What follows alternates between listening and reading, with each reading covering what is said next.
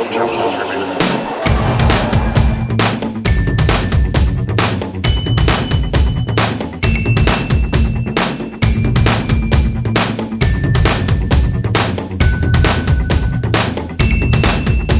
Welcome back to another episode of No Challenges Remaining. I'm Ben Rothenberg, joined as always by Courtney Nguyen. How are you doing, Courtney?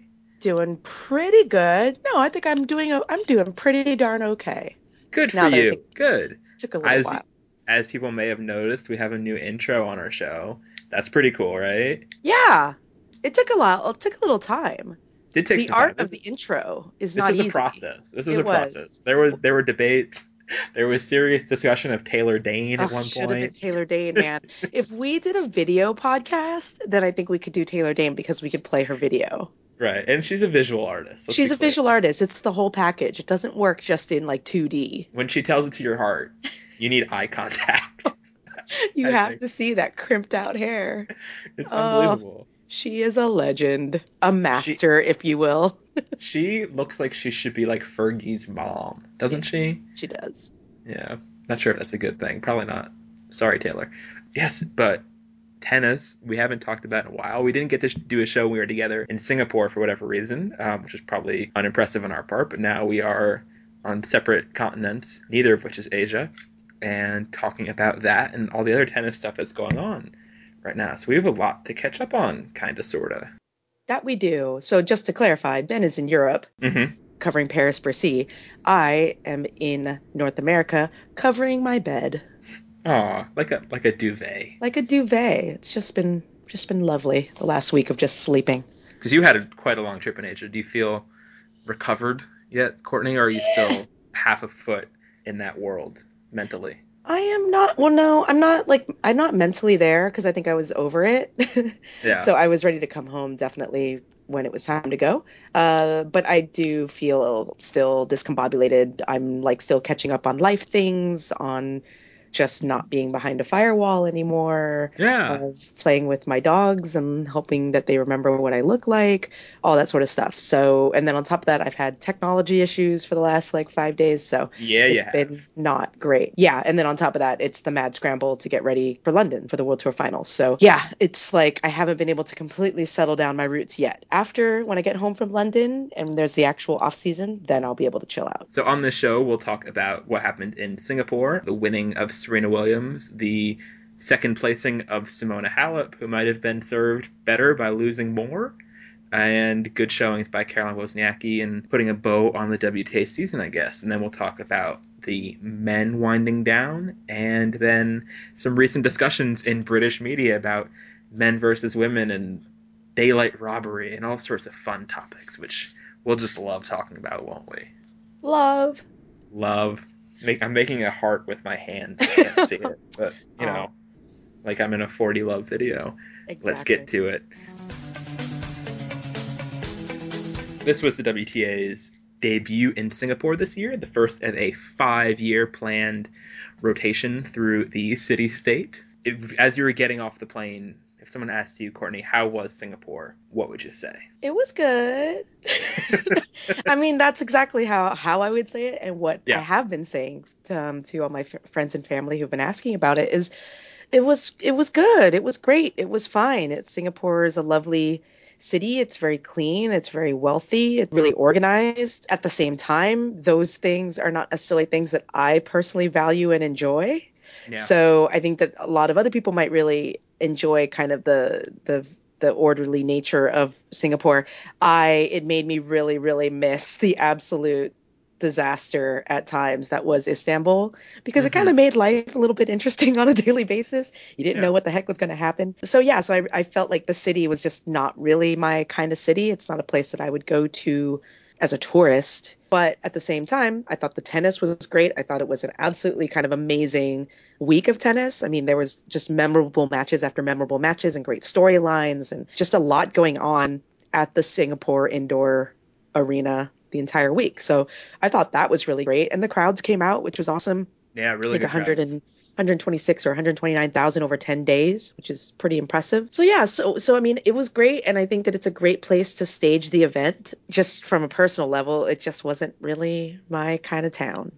Yeah, that was the thing. I think a lot of that also had to do with where we were sort of located and where a lot of the WTA events were located within Singapore. We were in the sort of marina area for anyone who's familiar with the town, and it was very pedestrian unfriendly and a bunch of like very new built up shopping malls everywhere. And it was like you had to keep walking through shopping malls to get anywhere. And the shopping malls were huge, and you felt like you were in some sort of weird underground city. And that's not a feeling I like, although the weather outside was often gross and humid. So it wasn't always, and that's clearly why they have all these shopping malls. But yeah, in general, I agree with you. The city didn't do a lot for me, but I feel like maybe if I had done it completely differently, I might have liked the city itself more. Yeah, I think you and I were talking about that on our very last day, right? Yeah, Which is because we finally got an opportunity to go and visit like kind of the more interesting parts of Singapore, which yeah. were great. And I would love to go back to those areas and kind of explore more, have a day to just sit and people watch and stuff like that. That was all fine and good.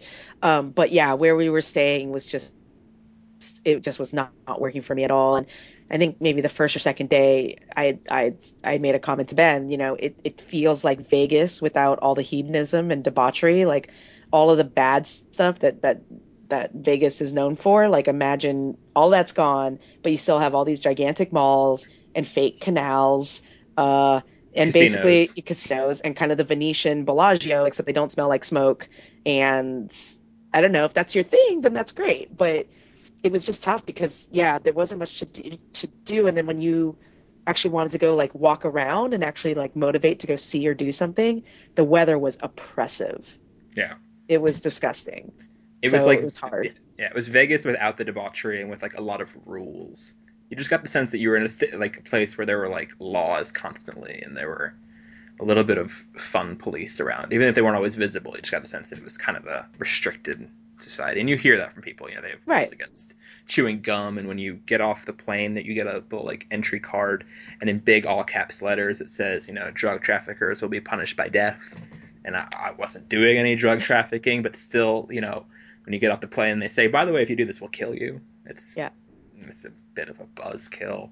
And it's Uh, so expensive. yes, yeah. The Like first that so was the one thing, expensive. and this was my fault because I didn't ask in the beginning. But I was at the bar in our hotel, and on the first night, I just got like I was just thirsty because it was very humid. I was sort of dehydrated, so I got these little bottles of just like carbonated water. They were little. They were like probably like 8 ounces, and I drank four of them, and they wound up being like $11 each.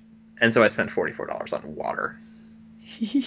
I was not thrilled with anything, including I blame myself largely, but I also didn't because Yeah. who charges $11 for water? Who does that? It's Singapore. yeah. So, I mean, like I said, it looks like it's going to be a great host for 5 years. Oh, a totally competent host, and the draw ceremony, I should say, was amazing. That was awesome, actually, for That was sure. really good. The crowd they got there, people were into it. The crowds from the very first session were near capacity and stayed pretty much that way the whole time. Yep. So all No, that part was yep. good. Great host. Just, yeah, Yeah, there there you you go. go. So the actual tennis wise, the 8 women who were there competed in a round robin format, and Serena Williams came out the winner. She might not have come out the winner, however. Let's just get right to this because this was the main, I think, water cooler topic in Singapore. Serena would not have gotten to the final if Simona Halep had lost who had already qualified for the semifinals, had lost her final round robin match against Ana Ivanovic in straight sets. Halep had a big lead in the first set and then blew it, and then sort of clawed back to win the second set, thereby eliminating Ivanovic, who needed to win in straights to advance. And then Ivanovic wound up winning the match in three. Simona, who had absolutely smoked Serena in round robin, 0-2 in one of the strangest, most unexpected results I've ever seen, then eventually lost to Serena pretty badly, 3-0 in the final. So this was a big topic of discussion of ethics, of game theory in tennis, and the weirdness of round robin, which I was pretty grateful for a lot of reasons that week that we only have to deal with not very often because it's a headache having to do scenarios and tiebreakers and all that stuff, and not to mention this element of it. But Courtney, what did you make of the debate about what Simona should have done, and should she have lost that second set, do you think? Um, Intentionally. Should she have not given her best effort to win the second set? I think there's a couple. I mean, that's kind of obviously that's a loaded question, but Yeah. I think that first of all, my my thinking, if I was Simona Halep's coach, I would have said, look, go out there, play the first set. You're still, she's coming off of a long break. You want to get some play in and get your rhythm and things like that. So go. And just to add, she hadn't had a tough match in her first two. Exactly. So Yeah. go, like, 100% commit, play that first set as though it's like a Grand Slam final. Like, play it.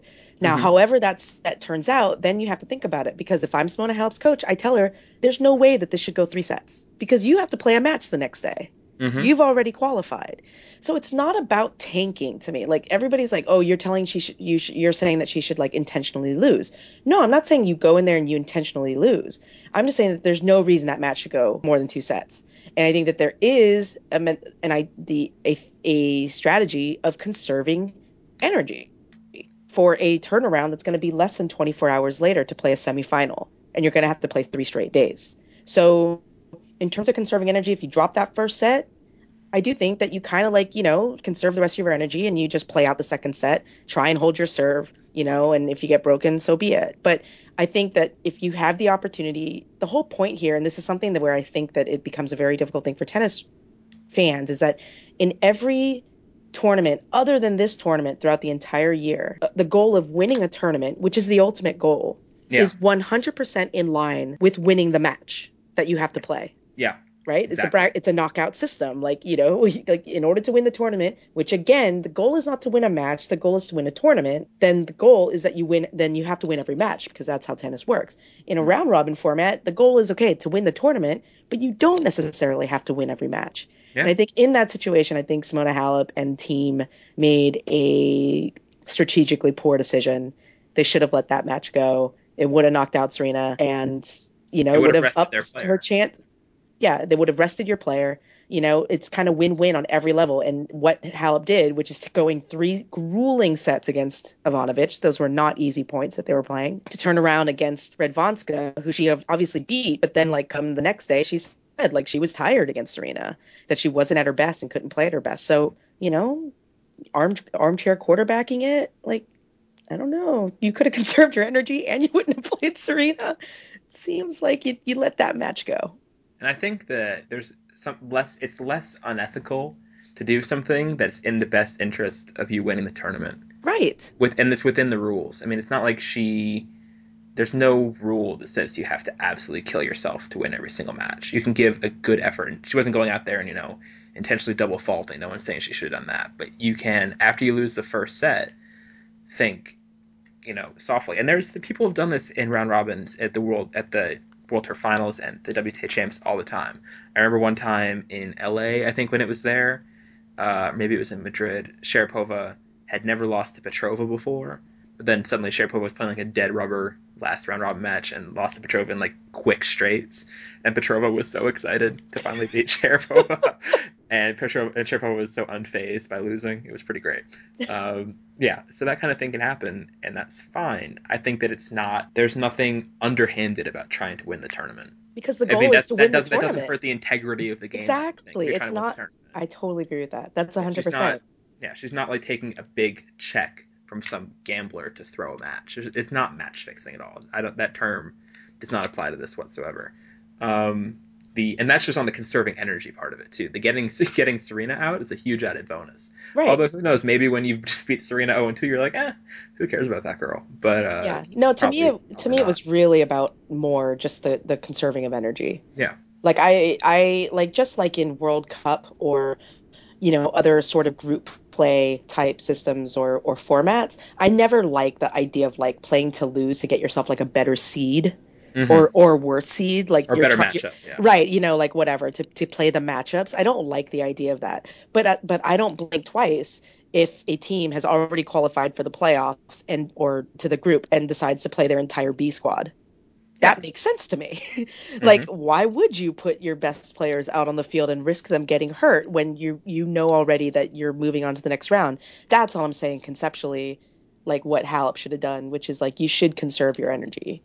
And even if that means going into it, even if that means like they say, you know what, don't try and win the first set. Let's get this out into like whatever it is. But I think that going that full 3 sets was just bad news. Yeah, losing in three is like the one thing that makes no sense at all. Because at least winning, you get extra money, you get Extra extra points, bonus yeah. points. But like you did you just every single thing. It's like you kicked yourself in the nuts, shot yourself in the face, and then punched yourself in the balls again. Like it's that no longer exists because you shot him off. Like it's all these things in one. It's like, dude, you just messed that up on every level. That was a lot of testes references for Simona Halep, who, by the I way, as far apologize. as we know, does not have those. Yes. So yeah, so Simona gets to the final, gets killed. Serena wins. Let's talk about Serena.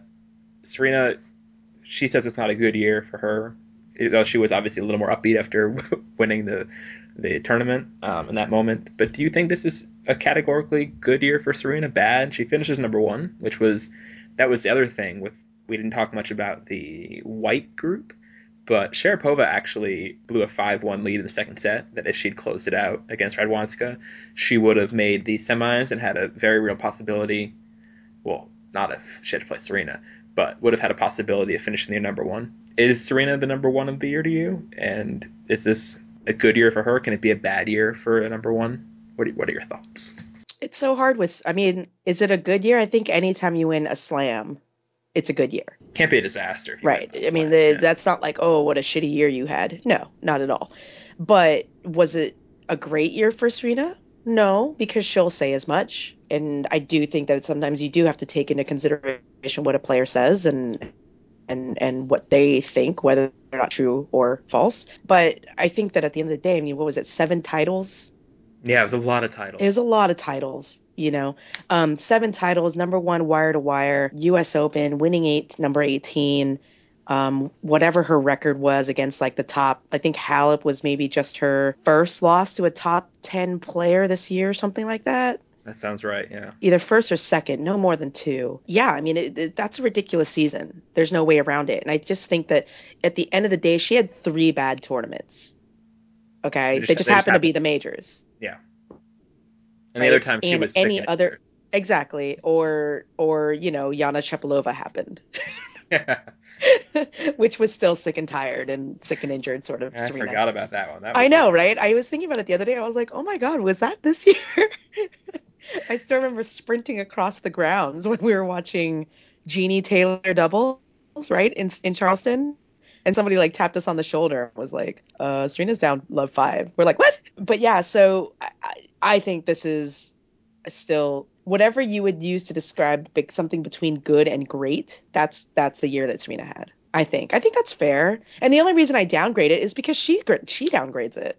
And because I think it's fair for her to come in with big expectations when she talks about the sort of when she embraces on some level the playing against history, the wanting to tie Martina and Chris, and add to her count playing into the record book. This was not a year that did a lot for her against the record book. I mean, she did go wire to wire number one, which really surprisingly to me hadn't been done since 1996. That's pretty weird that hasn't happened since then. When you consider there have been some pretty dominant players over some periods with Henin, with Serena earlier, with even Kingis was in that range, and Davenport. It's surprising that none of them ever put together a calendar year at number one before. Even Wozniacki, I think, had 51 weeks in 2011, which is missing one to Clijsters. So from that level, it's hard to knock it. But this was a year on the WTA where there wasn't really a undisputed dominating leader because Serena's wobbles came so frequently when it mattered most. And that does matter. Yeah. So from Serena to her opposite number on the men's side, Novak Djokovic, the ATP number one, solidified his hold on that ranking and made it look pretty likely that he's going to be the year-end number one when all is said and done. Winning Paris-Bercy, defending his title here, becoming the first person ever to defend this title, which is kind of a weird stat because the tournament's been around for a couple decades at least, more than that. Let's compare the two. Who's had the better year, Courtney? Serena or Novak? Ooh. Oh my gosh. Serena? Explain. Hold on, let me think about this. Okay. I think they've actually had really similar years in their Yeah, own they weird really ways. they have. You know what? No. I think I'd have to go, well, I don't know. I don't know, Ben. You take this one. Okay, I I'll have say no Novak. idea. I'll say Novak because Okay.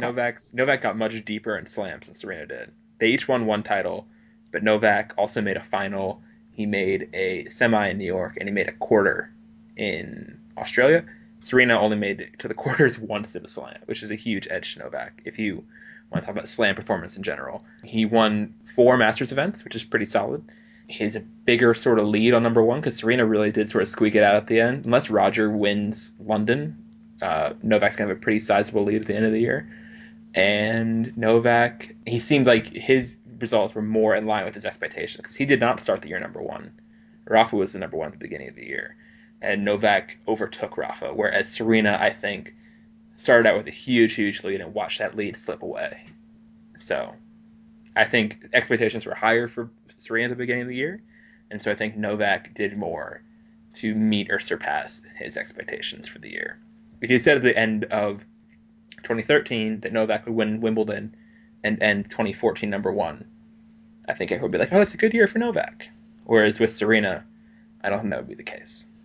Yeah, no, I think at the end of the day, I agree with that. I think it's still, I guess for myself, I'm trying to like kind of, it's hard for me to kind of gauge their performance this year against what we've come to expect from them. So I was trying to calibrate. Those are two kind of moving slides, and I'm trying to figure it out. But I think you're right. I mean, at the end of the day, Novak against stiffer competition than what Serena has right now. I think we do have to take that into consideration as well. Mm-hmm. Mm-hmm.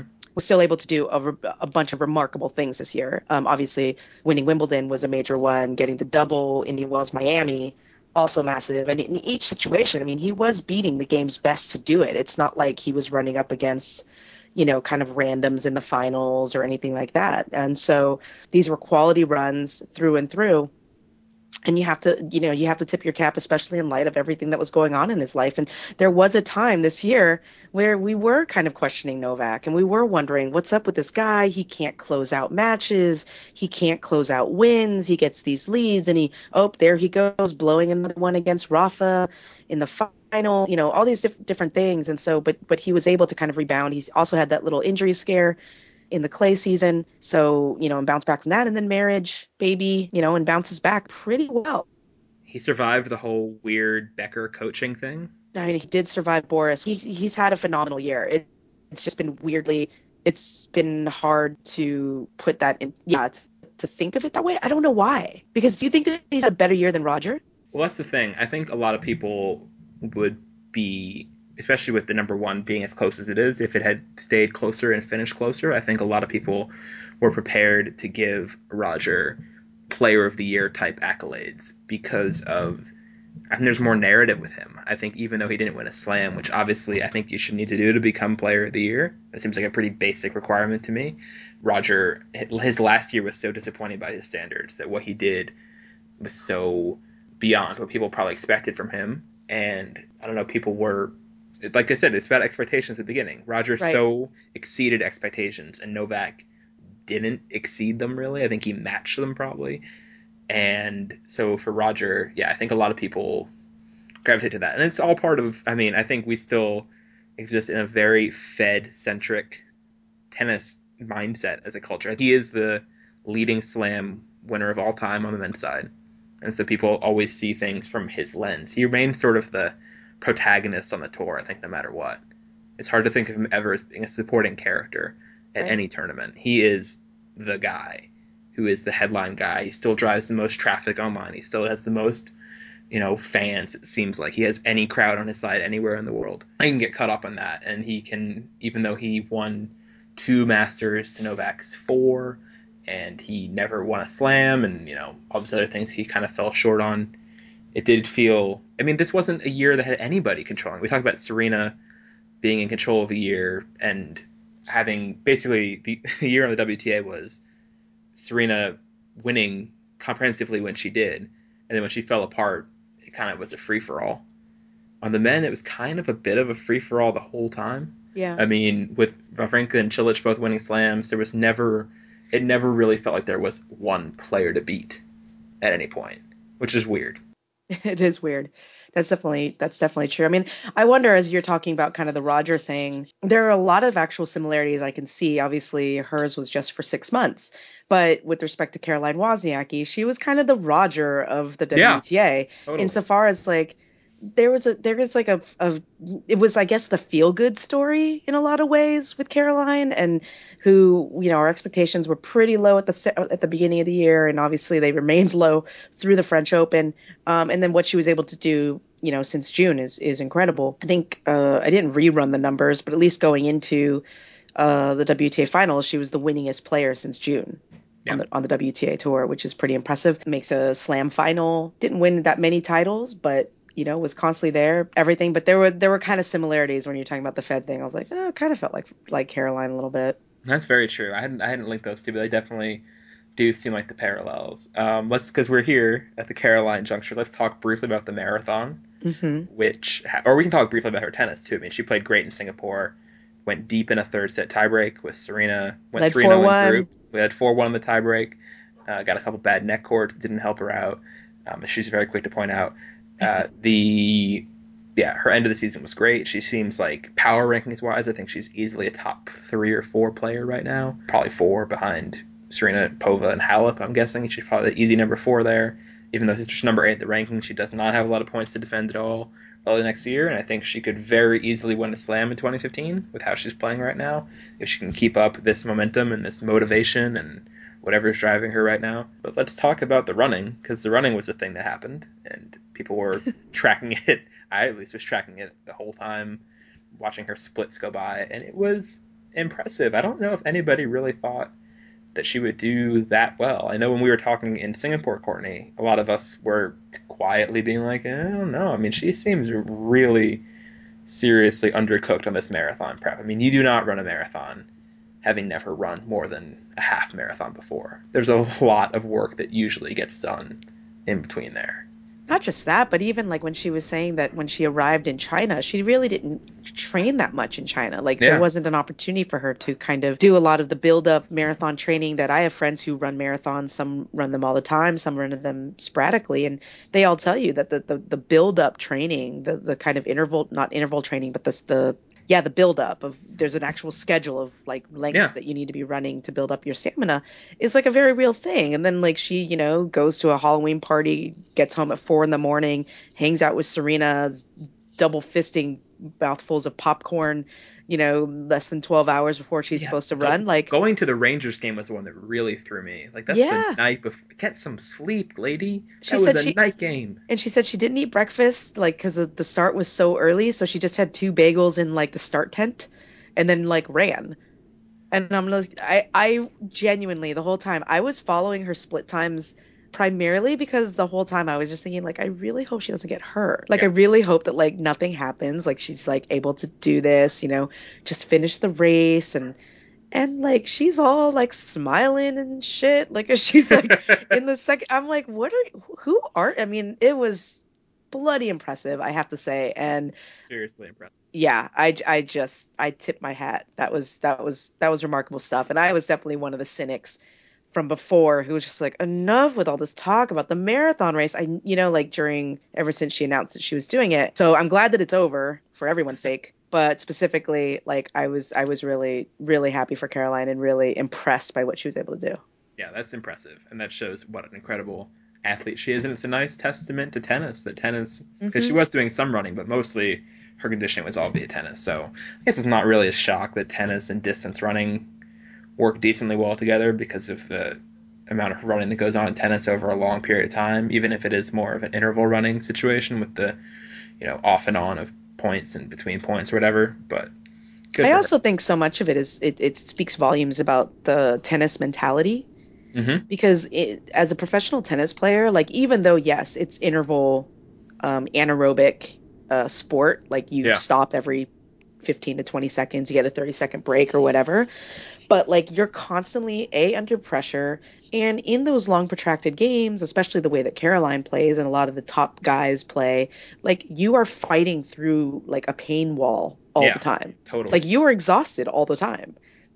And You I got to think convince yourself that you're not exhausted. exactly. You have to just, when the bell rings, you step up to the line and you play and you play hard. And I think that that's something that is very overlooked a lot of times with tennis is that the pros do have to do that and they become very, very good at it, I think.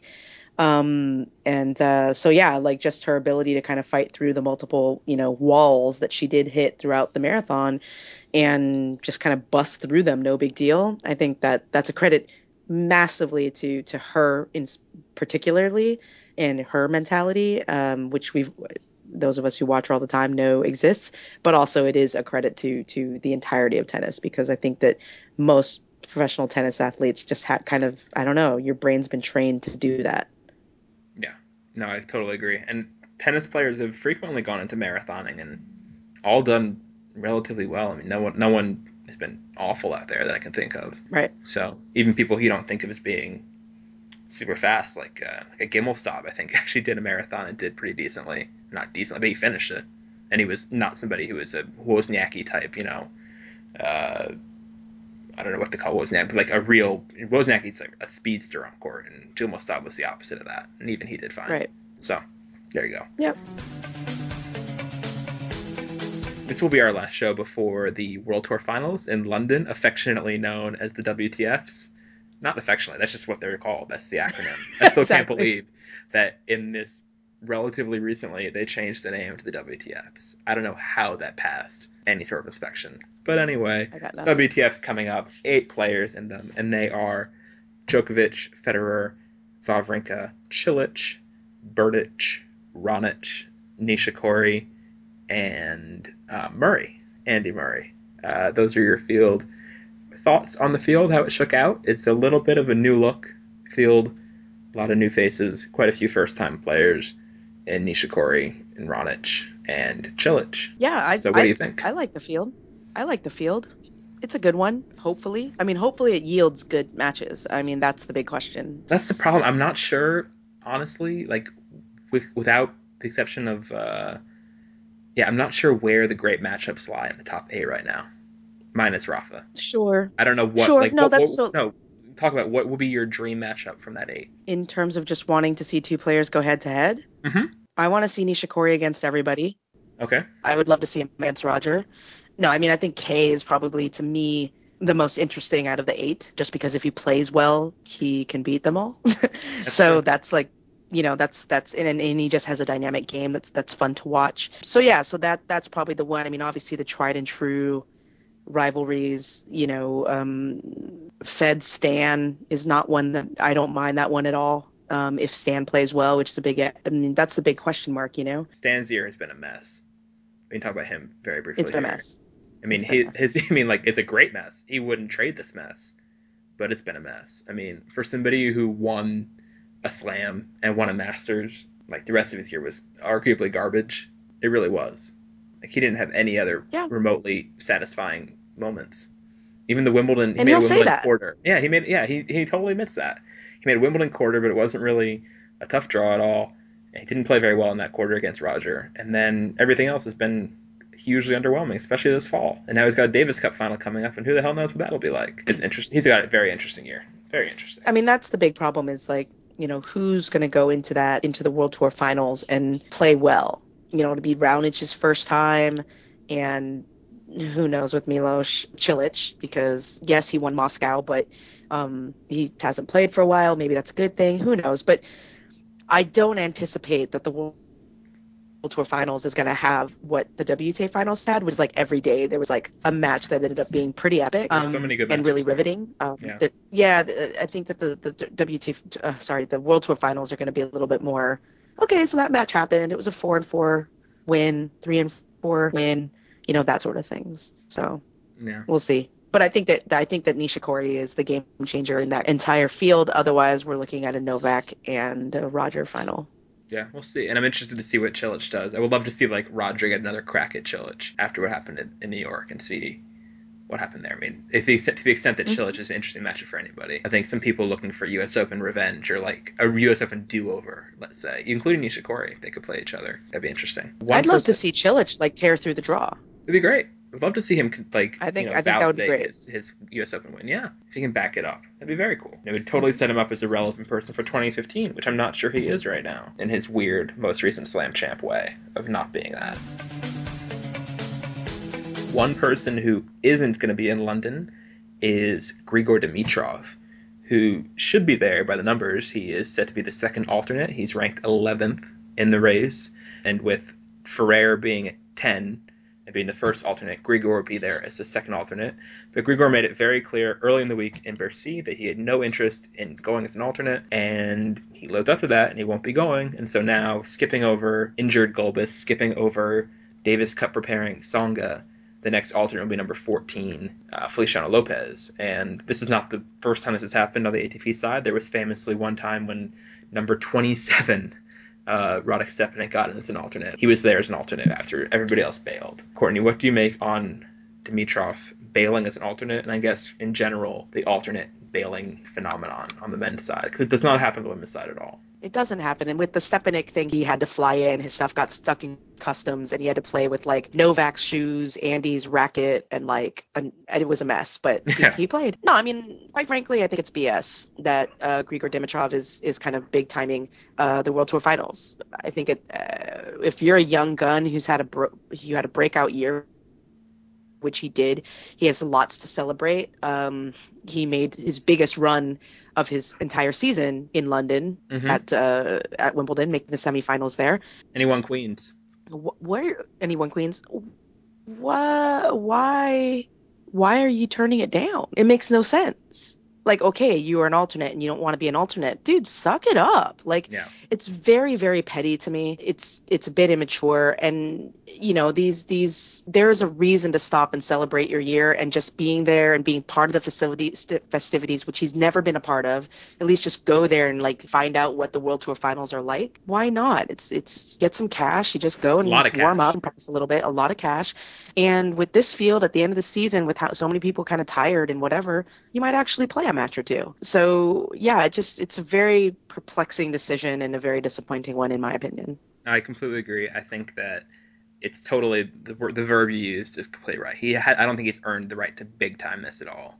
I mean, he is a guy who really has not done anything, honestly, to justify. Well, he really hasn't justified the massive hype he's gotten in results. He's gotten close. I mean, a slam semi and winning a few big titles and having a few nice wins to his name is good, but this all strikes me as very pouty.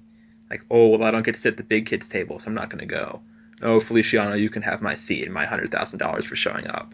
I mean, he's still a young guy who's very much developing his game and his presence on the tour. Going can't hurt him at all. And it's a week of staying in London, especially being second alternate. It's pretty nice. You don't really have to be at the ready until the first guy gets called in. You can just sort of sit around and relax and invite Sharapova, hang out at the Tate, and let her take Instagram photos next to various paintings and comment on them and whatever. It would be fine.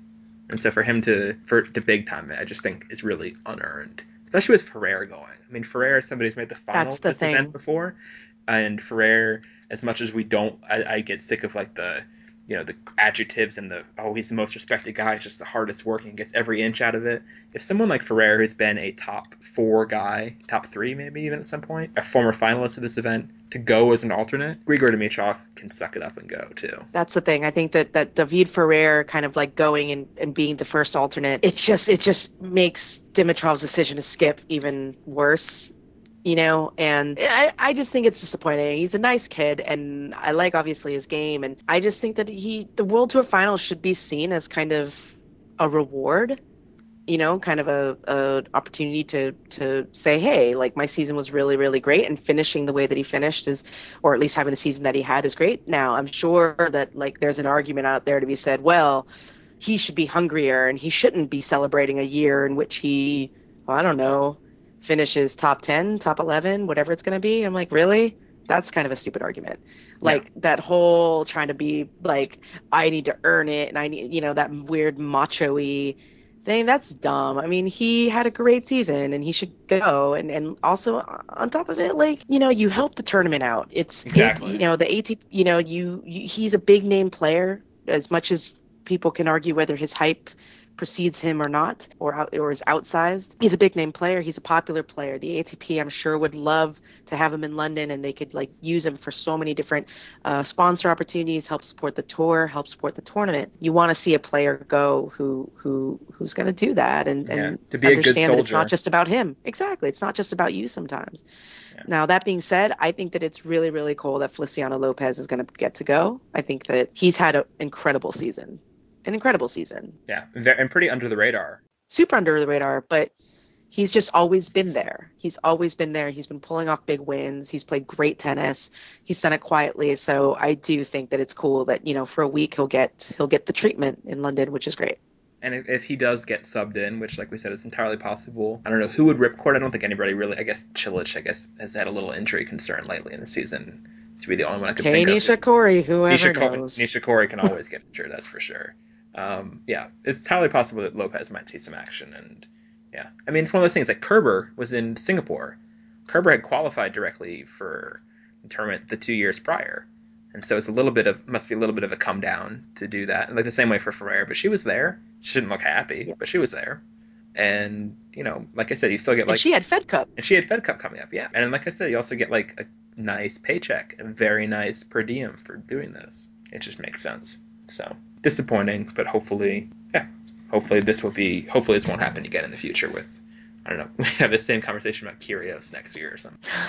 I hope that the ATP does let Dimitrov know that they're unhappy about it. Like, I hope that these sorts of decisions don't just it's okay to let it slide, because it's a message that you do need to be sending to the younger players and to, the entire tour, that it all goes towards don't sit there and bitch and moan about equal prize money and how much you guys want more money and you want bigger prize purses, and not recognize that as a tour and as a collective whole, everybody has to do their part to help support the tour and help support sponsorships, interact with fans, and do all that sort of stuff. And little decisions like this do impact things. Here's something I heard this week in Paris, which I don't think I told you this before. You know how obviously there's the WTA Aces program, which is, for those of you who don't know, is a point system that the tour uses to encourage players to do things to promote the sport off court. It's autograph signings or suite visits or whatever, and they're sort of mandatory, but they get incentives for doing it. ATP has a similar. And that's how you get the Diamond Aces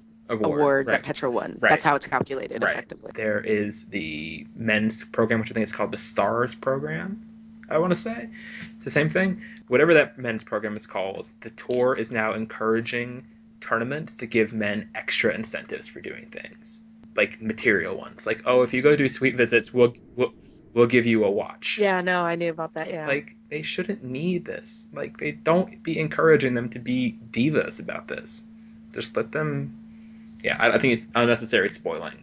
It's crazy. I mean, in Shanghai, one of the tournament sponsors is this company that makes these pretty rad, massage chairs. Mm-hmm. And apparently, players will and there's also, yeah, a watch giveaway or something like that. And players will go out of their way to try and get certain sponsorship things that they have to do to angle for certain things. So one player once begged and begged and begged to do the one event that gets them a free watch because they needed to buy something for their dad for the birthday or something like that. And so that was how they were. I'm like, dudes, really? Seriously, you guys? Come You have on. the money. But yeah, I don't know. The whole massage chair thing always cracks me up. But they're really cool chairs, so I understand it. And they're really expensive. That's fair. No, I mean, I just think that in general, this goes to our point of these players have nice lives, and for them to whine about their situation or be mopey or pouty about it is not very becoming. Speaking of things that are unbecoming, once again, the issue of equal prize money came up at an unusual time of year for it. Usually this is restricted to the slams, most normally Wimbledon, and this time in October, after I will say, problematic BBC study that was really poorly methodologized, if that's a verb. And honestly, break that down, Ben, before you go into the other thing, because I think that that's something that's been incredibly overlooked over in the course of this whole discussion in Britain about equal prize money, because that survey is terrible. It's terrible. It is terrible. BBC comes out with this study, which they're really proud of, that says that it's complaining. That shows it is a survey by survey, sport by sport survey survey meaning like general overlook, not like they didn't investigate things really or survey people, of how much prize money is awarded in various sports, and judging usually off of the world championships in any given sport. And so they were looking at what the men get for world championships and what the women get for world championships, and using that to determine how much athletes in each given sport are played. Now, everybody pretty much should know that almost every sport doesn't just get money from the world championships. In fact, for almost everybody, that's a very small percentage and a very small slice of things. The BBC had ice hockey listed as being equal because both the men and women get paid nothing at the world championships. That is so dumb. Like, there are literally thousands, not many thousands, probably, I'm guessing, like, I don't know, 4,000 men who make a good living in various leagues around North America and Europe playing professional ice hockey. And there's big men's franchises that at the NHL and KHL in Russia and Czech leagues and Swedish leagues and whatever else that fill stadiums with thousands of people on the regular. And there are, like, no viable women's leagues at all. Like, the number of women breaking even playing professional ice hockey is probably less than 50. Well, like we had that Canadian goaltender, I can't remember her last name now, who women's goaltender from the Olympics, who like isn't like basic or no, not Canadian, Swedish, Finnish, Nora Ratu, yeah, who like yeah, exactly, who basically is amazing and awesome and so good and in the prime of her career, and she basically retired because she's like, there's nowhere to play. Yeah, I can't get money for this. She's like, okay, and there's just a really so that is this whole BBC thing completely missed the point. It started this conversation, and then it came up with this number that 30% of the time men get paid more. And if you look at like the Forbes list of 100 most paid athletes, like 97 of them are men, and the other 3 are tennis players: Sharapova, Li Na, and Serena. So women have it way, way worse in sports than this BBC thing wants you to believe. That's a very necessary starting point. But this BBC thing became a jumping off point for a bunch of discussion in Britain, most notably a column by a columnist for the Times of London named Matthew Syed, who was, as his little tagline tells you, recently voted Sports Columnist of the Year in England. And so there you have that. And he wrote about a piece that started talking about women's soccer, football over there, and eventually delved into tennis and talked about how it was unfair the women get paid the same as the men because people like the men more and the men play best of 5. It was always very tired arguments like, why are we having a best of 5 debate in October? Guys, like, what are we doing? Like, how, like, rinse and repeat do you need to be with your, like, low-hanging fruit sports columns? They're going after women playing best of 3 when there's, like, not a slam for 2 months in either direction. Like, come on, guys. Let's stop. Let's re-examine our priorities here. But yeah, so there was the line that kind of went viral and that was used as the pull away tagline by the Times, even promoting this column, was saying like women taking money away from the men, or like from Roger Federer, is tantamount to daylight robbery. Oh, I have the line. Okay, please read it, Courtney. Like me to read it verbatim? Please. Okay. The line was, quote, "To deprive Federer of income by handing it to female players is not far from daylight robbery." Close quote. Lol.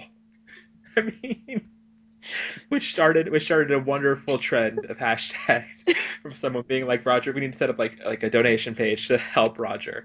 And it was like hashtag feed Roger, hashtag house Roger, hashtag save Roger. And I thought I was in Bercy and I thought about asking Roger about that in press, and I was like, I can't do this with a straight face. I can't be like, Roger, how is, like, are you poor?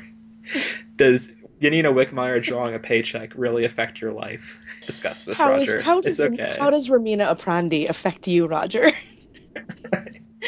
Roger, to be clear, is the top paid tennis player, man or woman, in the world, and top 10, I think, of all athletes for quite a while now, and he's doing just fine. Yeah. He's doing just fine. Matthew Syed is like a very good writer. He really is. I've read other columns that he's written. He's, great writer. It just was a really confusing piece to write because it didn't advance any new arguments. I was so tired. Specifically, it felt so tired. Respect to Tenet, and the arguments that he did pick are the exact ones that are complete red herrings. Like, they're actually not. Look, I think I've said this before on this podcast. There is an argument to be made that equal prize, that there shouldn't be equal prize money. It's not an argument that Yeah. I buy, but there is an argument to be made. The ones that he posited didn't really work, and so it just felt like, wow, what was kind of the point of that whole thing, except to just like engender, I don't know, controversy, and then people were kind of like, oh, good on him for taking such a bold and controversial stand. And I always think that it's so funny when people think that like putting forth the majority opinion is taking a brave stand. There was nothing brave Like, about this. Let's be clear. He was defending the status quo. exactly, It, that's not brave. no, it's really, really not. There's nothing brave um, about saying that women don't deserve things. There's nothing brave about saying that, best of five is so great. There's nothing brave about getting facts wrong about how back in the day Graf and Navratilova used to out earn the men. That never happened. That never came close to happening. I don't know where he got that from, because back in the day, then when they were playing, they didn't have equal prize money, and it was much more disparate than it is now at the other tournaments. So what are we even talking about here? At what stage did Navratilova out earn the top men? Didn't happen. Especially off court. Didn't happen. And yeah, what are you talking about? This whole well, thing was and then just an yeah. unnecessary interlude. And it was just a lot of overreaching arguments like that. I mean, this is just from a rhetoric perspective of just like, this is just not how you make an argument. Is like, A, don't overreach on your facts on that one, which Ben just laid out about Navratilova and her earning capacity. And like the whole thing of like, no one would even know, like, like who would know the last four winners of the majors for the women compared to the men? I'm like, whoa, dude. That was like a really bad argument.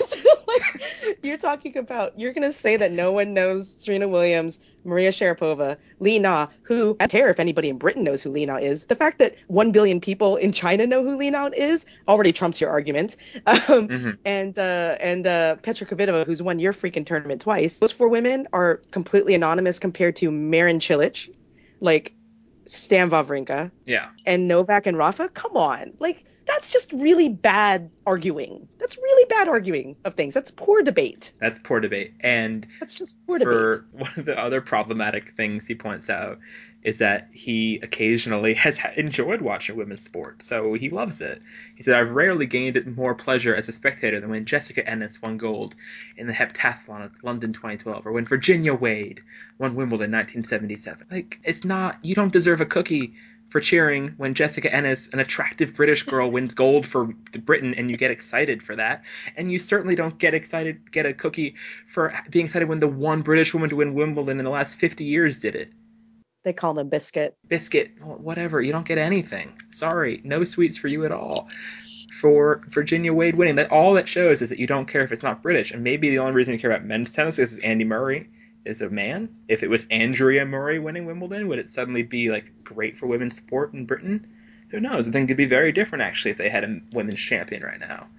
But yeah, the whole thing was not great, and you have a pretty good analogy for it, Courtney. Yeah, no, it just was that it falls in the same category of arguments where people try and like pull the whole like, well, some of my best friends are black. So let me just tell you about racial politics in America because now I'm an expert, Yeah. that sort of thing. And so it just rang very like, just because you had or a couple of great experiences watching women doesn't mean that that actually like is a shield against any attempt to say that like you just don't like women's sport. It's like, no, it sounds like what you're saying is that you're really patriotic, Yeah. which I think most Brits are.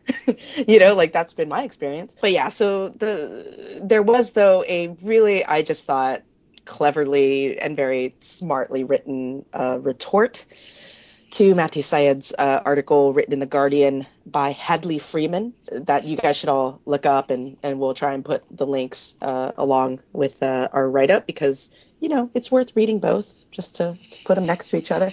But she's very snarky while still being able to make, very good and cogent arguments and counter arguments, many of which are the ones that we've made today. But yeah, I mean, I don't know, Ben.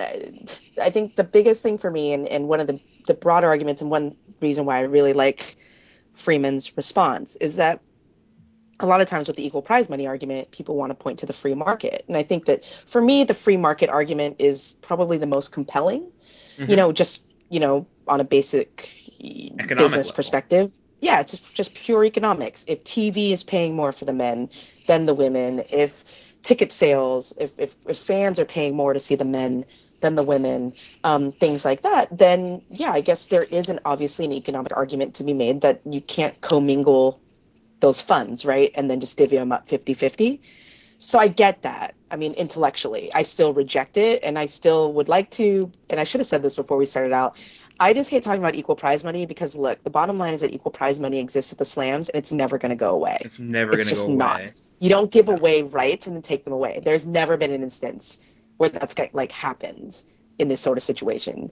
So I just find the whole discussion totally futile. But if people want to keep bringing it up to like slag off women and women's sport, I'm happy to have the discussion. But And I one think of that's going to keep the happening. Yeah. I yeah, think it's just going to keep happening. people are So going to keep fine. grumbling. I mean, there was when we were discussing this in Bercy, there was a British reporter who said to me that he really agreed with the column because for him, he'd rather go to the dentist than watch women's rugby. Okay, if Right. that's your prerogative, sir. But you don't need to. But for the reasons that equal prize money was made, which are on the basis of equality and treating men and women the same, and the fact that they've, you know, being equals in society, and it's about the message more. The money is the message more than the money. Right. Billie They're not. Yeah, you're not going Jean to will go always back say on that. that. Yeah. You're not going to go back on that. Yep. And so, and we should also point out that still, equal prize money is not anywhere near universal. People talk like it's a done thing in tennis.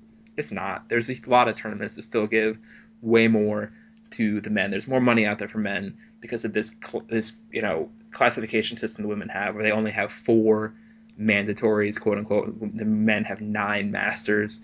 So at tournaments like Cincinnati, at tournaments like Rome, the men get paid far more. People don't really realize that, I don't think, a lot of times, but it's true. Equal prize money is the exception, not the rule. And so there's a lot of progress to be made. And so to act like No, it's not going definitely to true. change. So, and it's not bold or brave to speak down at women's sports. Yes. Like But these soccer players playing that he brings up, playing in front of 700 people in their stadiums sometimes don't need to be told that they're terrible. this is yeah, that's the thing, is like what was the point of this? But yeah, going back to kind of the free market argument, which I always say like it can be compelling. The thing that Freeman points out, and is really why at the end of the day I reject the free market argument, not from a practical perspective, because I understand that pragmatically that is how the world works, but I feel like people just don't really peel back the layers, is that you assume that the free market is a level playing field, and it's not. The free market and the people who are the decision makers who are making decisions about how much money the TV contracts are, how much, and negotiating these contracts and putting the value on what is what, even from the fans, who buys what. There is a sexist component to it. The fact that you're going to write an entire argument of like, I just don't like watching women play sports. Well, that's kind of sexist, like in its own little way. And if that sort of like decision making is driving a large mass of people, then yeah, you're going to affect the free market, the quote unquote free market. So you can't really use that as like always like the catch-all fallback of like, well, the free market is dictating like who should get paid more and who should get paid less. Like, yeah, that applies unless the market is somewhat rigged in some way, shape, or form. All these arguments about people saying women shouldn't be boxing or shouldn't be doing other sports that seems unladylike or damaging to their feminine qualities somehow. I mean, that's inherently sexist. I mean, you can say, boxing is brutal for everyone, but to say, oh, but women shouldn't do it because they're fragile flowers of people is Right. ridiculous. And that all comes from a Which, systemic yeah. thing. And from talk about system, I think it's still the case that none of the ITF tennis board members are women. Everyone on their governing board is a man in Mhm. 2014. So, and those are the people running the Grand Slams and Davis Cup and Fed Cup, and so that's significant. The Well, it's a patriarchy in a lot of ways. yeah, and it trickles down into tennis. I mean, the bottom line is like, when you talk about sports journalism, it's still a male-dominated world. It is a male space. It is like, I think no one's going to ever argue that right now. And what happens sometimes, or not sometimes, but what is just going to inevitably happen when you have a male-dominated space is it's a lot of guys talking to each other, and they kick their ideas off each other, and they all kind of end up agreeing, and it becomes an echo chamber, not unlike Twitter can become an echo chamber, or any group of friends can become an echo chamber. And that's why diversity is valued, right? Like that's why it's valued at universities, that's why it's valued at corporations, et cetera, is that if you have more people coming from different walks of life and different views on the world, and that helps inform everyone else, and people realize, well, actually, maybe the way that I'm thinking about things is a little bit antiquated and I should Yeah. modernize, and et cetera, et cetera. But it wouldn't surprise me if there are still pockets of the sports journalism world where that doesn't happen, and it's a lot of guys patting each other on the back saying, yes, well, women's tennis is an absolute, like, there's no point in watching it and it's terrible, and they all talk, and there's no one in there, anybody that they're listening to, who can stop them and say, well, hold on, Yeah, like, and not even let's that. They're not let's even have the. this discussion. Like, why do you think that? You know what I mean? And so if you just have a lot of people just kind of hating on women's tennis, like, together over beers, that's never going to change. Like, their mentality is just never going to change. No, completely. People say different things when there are no insert segment of population within earshot. I mean, male sports reporters will talk differently about women's sports when there's no women around. I mean, I've witnessed this phenomenon constantly. And same with any sort of, racial topic that comes up. People talk differently when they know who their audience is. And I think, like you said, the echo chamber, male sports writers balance these things off and they become truths to themselves because they don't have anyone else challenging that or even sitting there awkwardly listening to them to make them regulate what they're saying. And so And it this, goes up the chain to editors, and it goes up, yep, and then all that gets trickled down to readers. I mean, it's just a cycle. If everybody's saying the same thing, whether it's right or wrong, just if no one's challenging certain ideas, it just keeps happening. It's a frustrating thing to see. I mean, because like I said, there's a way to make this a cogent argument if you want to make the whole argument about equal prize money and yeah. how it sucks. I think someone who does that actually is Gilles Simon when Yeah. he does it. Gilles Simon gets lumped in with Stokowski and other men who complain about prize money a lot, but Gilles Simon does it on pretty much pure economic forces, free marketplace terms, and talks about how men get much more press coverage in almost every newspaper, which is completely true, and how audiences, whatever. Those are rational arguments. I understand that. I don't think that they should change anything, and I don't, like we said, the reasons why equal prize money arrived mean that it should never leave, or can never leave. I think because of how it entered, but Yeah. there is rationale that's not offensive that's out there. Oh, can I just read this one paragraph from Yeah. this Hadley article that kind of Mm-hmm. nails home what I meant to say, but kind of muddied it up a little bit?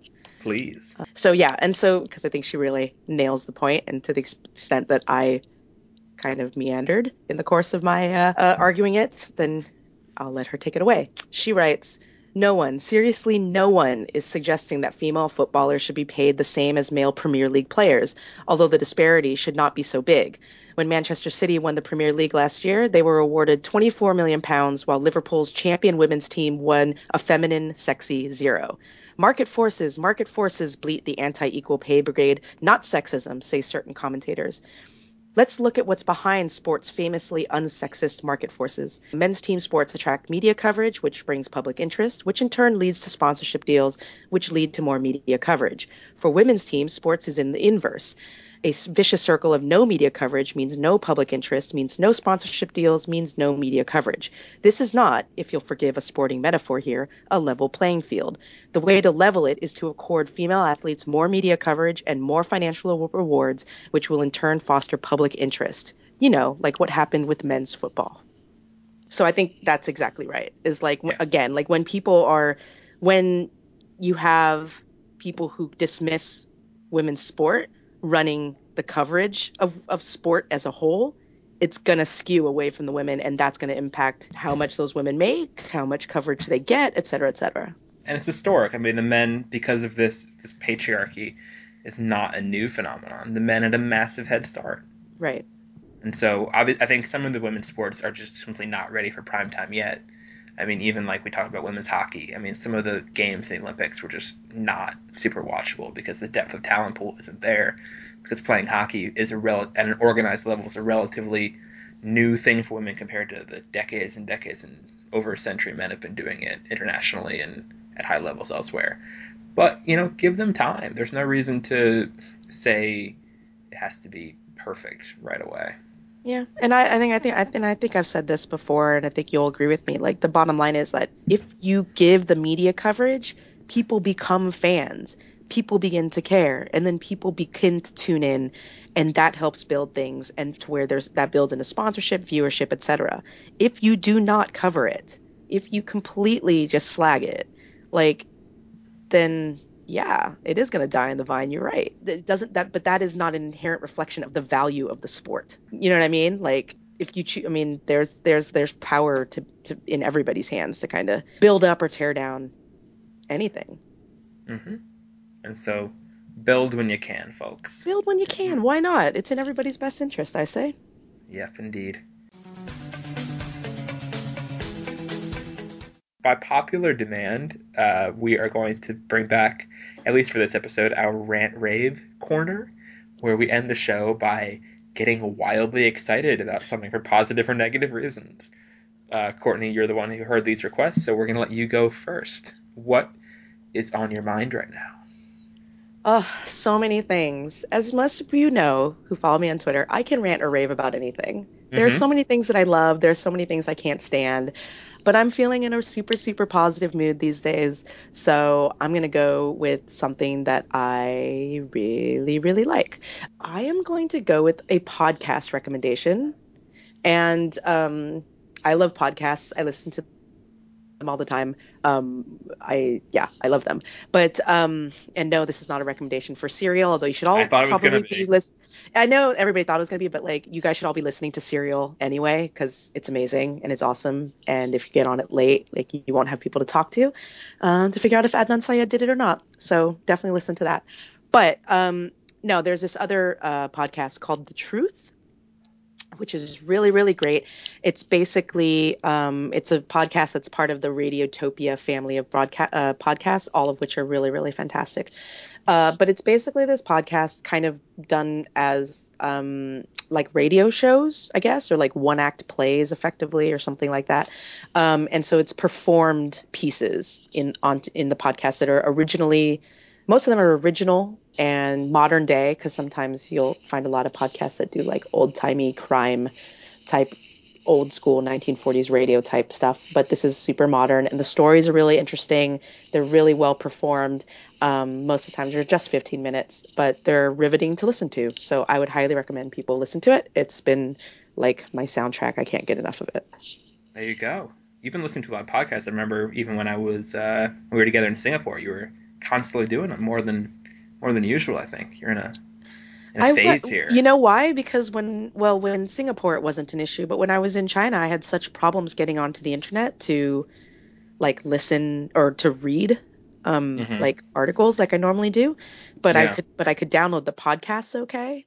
So that was how I was keeping up with what was going on back home, and then it just became like part of the routine. Like I was just constantly having podcasts going. So that's basically what I've been doing even when I've been home. I've been listening to them much more frequently. Part of it is also I've just found a whole bunch of new podcasts that I really, really love, that are really interesting. So I've been delving into those. There you go. Okay, my thing is also somewhat audio based. While I was home, when I was supposed to be in China, supposed to be quote unquote, when I was thinking I was going to be in China and then wasn't given a visa by the government, I was home unexpectedly for a few weeks, but it happened to work out that a bunch of my favorite musical acts were coming to DC at the same time. Lily Allen was the first one, and then Licky Lee, the Swedish singer, and Yell, who's a French singer who just has a new album out, which I tweeted about earlier this week, which is very good. And one of the interesting things about it was that the first two, anyway, it didn't really happen at Yell, but the first two, I had very different experiences with people using their phones as cameras during it. It was at the 930 Club in DC, which is a pretty small venue. I think it's like 1,200 people tops, and including like a balcony, so it's pretty small. And we saw this a little bit, Courtney, with Win Butler at Arcade Fire. Yeah. But so at Lily Allen, there were these two girls standing next to me, so standing room only venue, who the entire time, not for the entire time, but like for a solid 20 minutes, were just like posing for selfies with just each other, and like not even with like Lily Allen in the background, just like with their faces, making duck faces for like a solid 20 minutes. Like, ladies, you are not looking any different second to second. You're not suddenly going to get better looking by a fluke of doing this repeatedly. And so it got me thinking about, selfie culture and how narcissistic kids today are and stuff, and everything grumpy and teenager about that. And then Licky Lee came on, and midway through her second song, she suddenly was like, stop, stop, stop, stop, stop. And like her band stopped. And she was like, There see so many cameras and phones, and I'm very shy. And if you could put the cameras away, I can't go on with the cameras. Could you do that, please? Could you look down from your phone for one moment and live in the moment? Because I'm so shy. It's like, this is weird to me. It was very strange You're and doing a very awkward. good Swedish Licky Lee. And there was It's one guy it's who very was there. Bjorky. I got there early, and there was one guy who had like a real like camera, like a point and shoot type looking thing, but a nice, I don't know camera terms, but it was a real camera, not a camera phone. And he was bragging to the other girl sitting near us that he had his own YouTube channel, and so he had his own YouTube channel. He was going to put the videos from this concert on his channel. And so Licky was looking at him and like, could you please put your camera down? Because I'm shy and I can't, even though I'm up here, I'm very shy. And eventually he did, and he seemed sad. I don't know. And I, on one level, agreed with her, and the other level, I thought she was being ridiculous. Like, why, if you're on stage in front of 1,000 people, stop talking about being shy.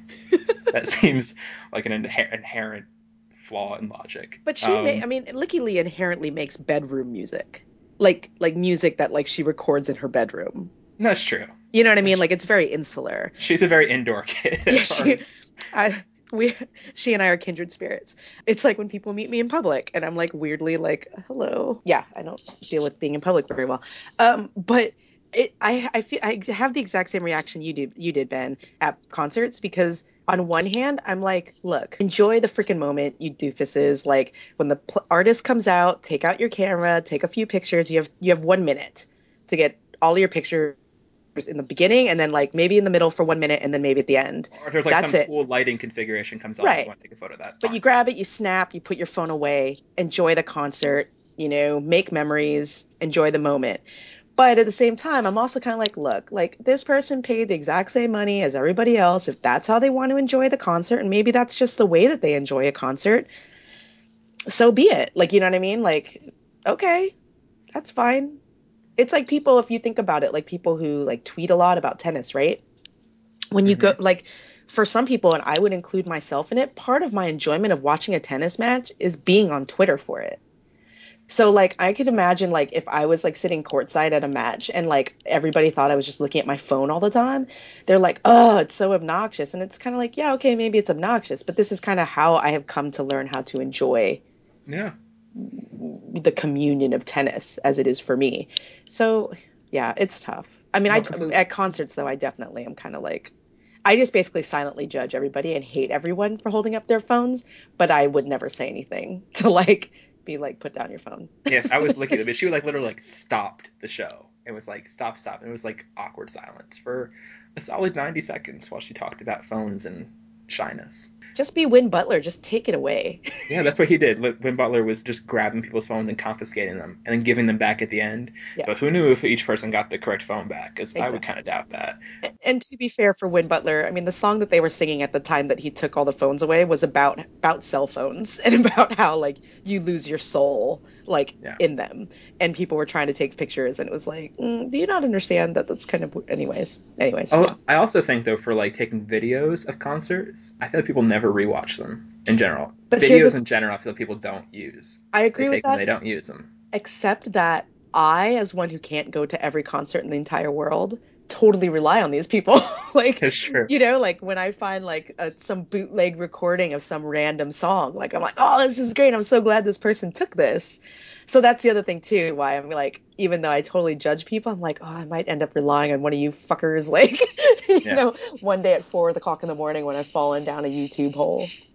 So it's a conundrum. It is The trials of our day and tough. stuff. Yeah, no, but on the point of the phone tweet thing, like I was sitting watching Ferrer Goffin in Paris here, sitting like a few rows behind the bass line. Apparently, I was on visible in some TV shot of one of them at some point. And I was like looking down at my phone. Everyone was like, "Pay attention," you know. And I was like tweeting like a score update, like it's just sort of reporting, quote unquote, about the match. Yeah, Doesn't look like work. I'm looking at my phone, but you know, not all phone looking is inherently bad. I agree with that. Phones are nice things. They make our lives oftentimes richer. They do. Although looking at your phone in the presence of another person when you're trying to have a conversation is inherently rude. Kids, don't do it. Stop doing it. Y'all do it all the time. It's incredibly rude. Stop it. It's a bad habit. Don't do it. Get off her lawn. That's my second rant. I knew I couldn't just be positive. I was gonna delve into some complaining at some point. The whining is strong in this one, yeah. I just can't help it. All right. So on that, we will leave it there for this episode. Thank you guys very much for listening to us rant and rave about tennis and completely unrelated things to that. If you want to follow us along for more complaining elsewhere, you can follow us on Twitter at @NCR_tennis, which usually isn't very complainful, but our personal Twitter handles of Ben Rothenberg and 40 Deuce Twits are probably whinier if that's what you want. You can also like our show on Facebook, facebook.com/NCR podcast, and you can subscribe to our show on iTunes and other podcast app services and leave reviews and cool stuff like that. And if you have a question for an upcoming episode, you can email it to us at nochallengesremaining@gmail.com. I just got this genius idea, Ben. When Uh-huh. we're in London, we should do our next podcast from the London Eye, and then it would be 45 minutes of me freaking out because I'm scared of heights and trying to talk about tennis. That's just compelling. That's just compelling audio. You know what? This is all you. I will go along for this ride if you want to do that. That's fine. We need to do. Or we can just go to the I Tate. think we're not gimmicky enough as a show. I think that's probably true. We should We do do need more gimmicks. more gimmicks. If you guys have gimmick suggestions for a show, like Courtney and Ben on a train, Courtney and Ben, in a restaurant. We could do one for Mason Applebee's. We probably should do it at some We point. meant to do one from Mason Yeah. Applebee's, and I think it was always too loud. Yeah, there's and a lot of players always around, so it was like, can we really talk about players when they're sitting right next to probably us? not. We'll figure one out. We'll do some more gimmick podcasts. But if you guys have suggestions for any effect of the show, I mean, this is our 90th episode, or more than that. This is episode number 90. We could certainly use some new tricks. I mean, Well, yeah, and we're about to head into the off season, so right. we would love to hear any constructive compliments. And Or criticism. yes, or criticism. No, anything like just we want to be good and we want to be better, and that's our goal. I think we're pretty good about being pretty regular, which is I think a big leap We forward. try. Yeah, so I think that's pretty good. We finally got rid of blurred lines, so Which we got a you lot of guys complaining about. which were legit, even though it's still a great cover. Here's the thing, because this is our first episode without it. I will say, I think I think our intro, 15 seconds of intro, was a really good 15 seconds of intro. I already miss it in some ways because it started our show off with like oomph. If people didn't, there were no lyrics in our intro also. There was nothing quote unquote rapey about our intro because people loved using that word with that song. We talked about the song when it came out. Both you and I, Courtney, like that song, the original version, as weird as it is. We think it has its own merits and that it deflects the criticism. I think a lot of the criticisms of it were pretty knee-jerky. If the song is gross, if you want to make it gross, I mean, fine, it's kind of a gross song. But there's merit in skeevy music sometimes. It's a legitimate part of society that needs to be reflected in song occasionally. And skeevy dudes exist. Oh, yeah. They're everywhere. They're everywhere. Everywhere. But now we're back to... And this is another song by Vampire Weekend, which is our house band. That was a cover, by the way. So random, by the way, that Pekovic tweeted that cover this week. I know. That was pretty random. It was random. She gets around to it eventually. She sees the light. She's a little slow. It's the German in her, like Boris Becker. I guess so. With that, we'll say, auf Wiedersehen. Bye, Auf Wiedersehen. Bye.